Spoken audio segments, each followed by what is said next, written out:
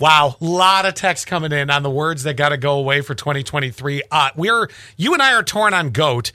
I hate it because all I can think of is the animal in the petting zoo being filthy and ramming me in the balls when I was a kid to eat the ice cream cone full of pellets that they eat. And you also don't like Tom Brady being the goat. Yeah, I hate it. Scott, isn't that what Tom Brady does? Headbutts you in the nuts? Yes, he does. And then 1090 says goat equals a-hole. Oh, my God. Well, I'm just reading the text. Then say, I don't care what anyone says. Yeah. I love goat. No, I hate goat. And it's very not complimentary. Two things that need to stop happening. We need to stop abbreviating every word. I'm not saying some words can't be shortened.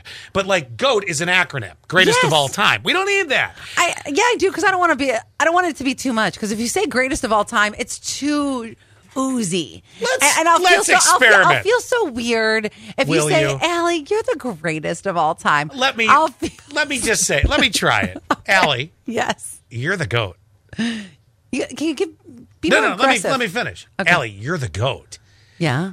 Or Allie, you are the greatest of all time. I know. See, you want the full thing. You don't want that. 8447, they said, Scott, it's time for therapy and Xanax. More than you know, my friend. That should be your 2023 resolution? Goal? Yeah, to find therapy. 63 or Xanax. Or both. Yeah. 6311. It's easier...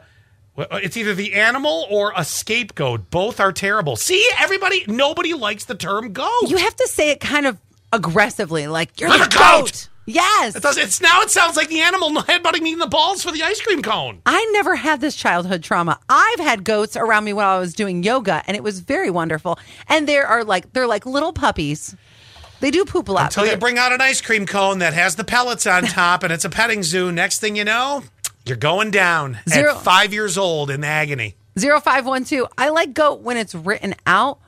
But verbally, I agree. It doesn't sound like a compliment. It doesn't. But you got to go, you're the goat. No, just get rid of goat. You're the goat. Stop gaslighting me. Oh, shut up.